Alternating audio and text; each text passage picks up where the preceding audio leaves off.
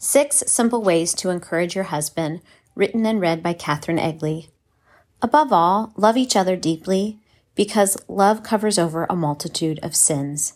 1 Peter 4:8. Dear God, I pray that you speak to us through these words today. Encourage us. God, protect our marriages. I pray for unity within our marriages. I pray that our love will grow stronger in the power of the Holy Spirit. In Jesus' name, amen. Ted and I are about to celebrate 20 years of marriage. Wow.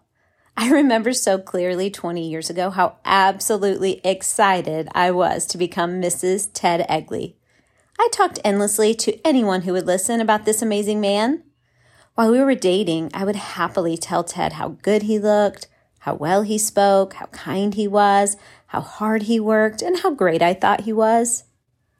Somehow, after getting married, I began to take those things for granted instead of showing gratitude. It was easier to mention something that Ted was doing wrong than tell him what he was doing right. So these words are for me as much as they are for you. I needed a reminder to encourage my husband, and I thought maybe you could use one too. It takes intentionality to pay attention to the good. However, if we look for good, we will find it. And the more we notice today, the more we will see tomorrow. So whether you've been married 20 days or 20 years, here are 6 simple ways to encourage your husband. Number 1, say something simple like, I love you, or thank you for working so hard for our family, or be creative and share words from your heart. Number 2, make a list. Make a list of the reasons you love your husband, then share that list with him. Number 3, send a card or write a love letter. Mail it to your husband's work or put it on his dresser or desk. Number 4, leave a sticky note. Write a word of love or encouragement and put it in his car, on his computer, or in his lunch bag. Number 5, say thank you.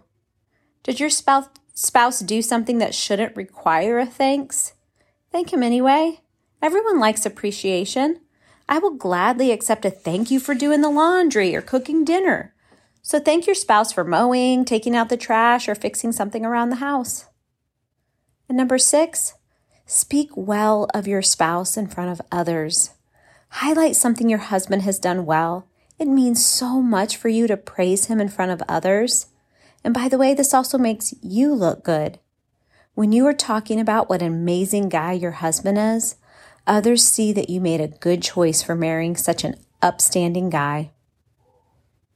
Here are a couple questions to ponder.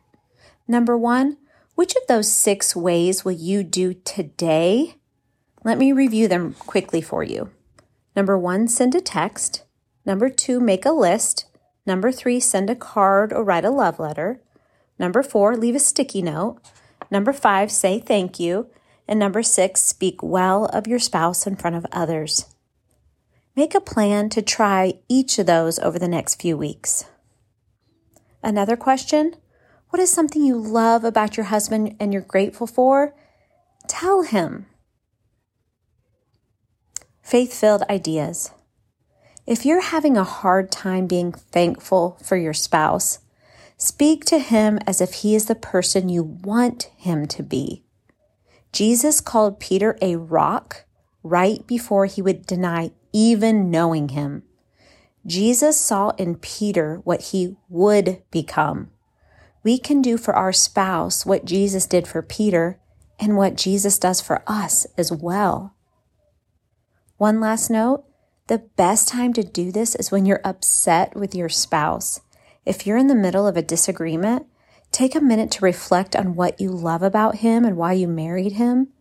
It takes the sting out of the argument and reminds you that you are on the same team. Words of encouragement have power, the power to build, strengthen, heal, and inspire. Fire up some thankfulness, kindness, and mercy for your spouse today. Father, in Jesus' name, thank you for the gift of marriage. Help us to see it as a gift and help us to see it the way you do. Fill us with love for our marriages. Today, I pray that the Holy Spirit will speak through us to encourage them and to love them. God, we pray for healing in marriages. We pray and ask you for happiness in our marriages.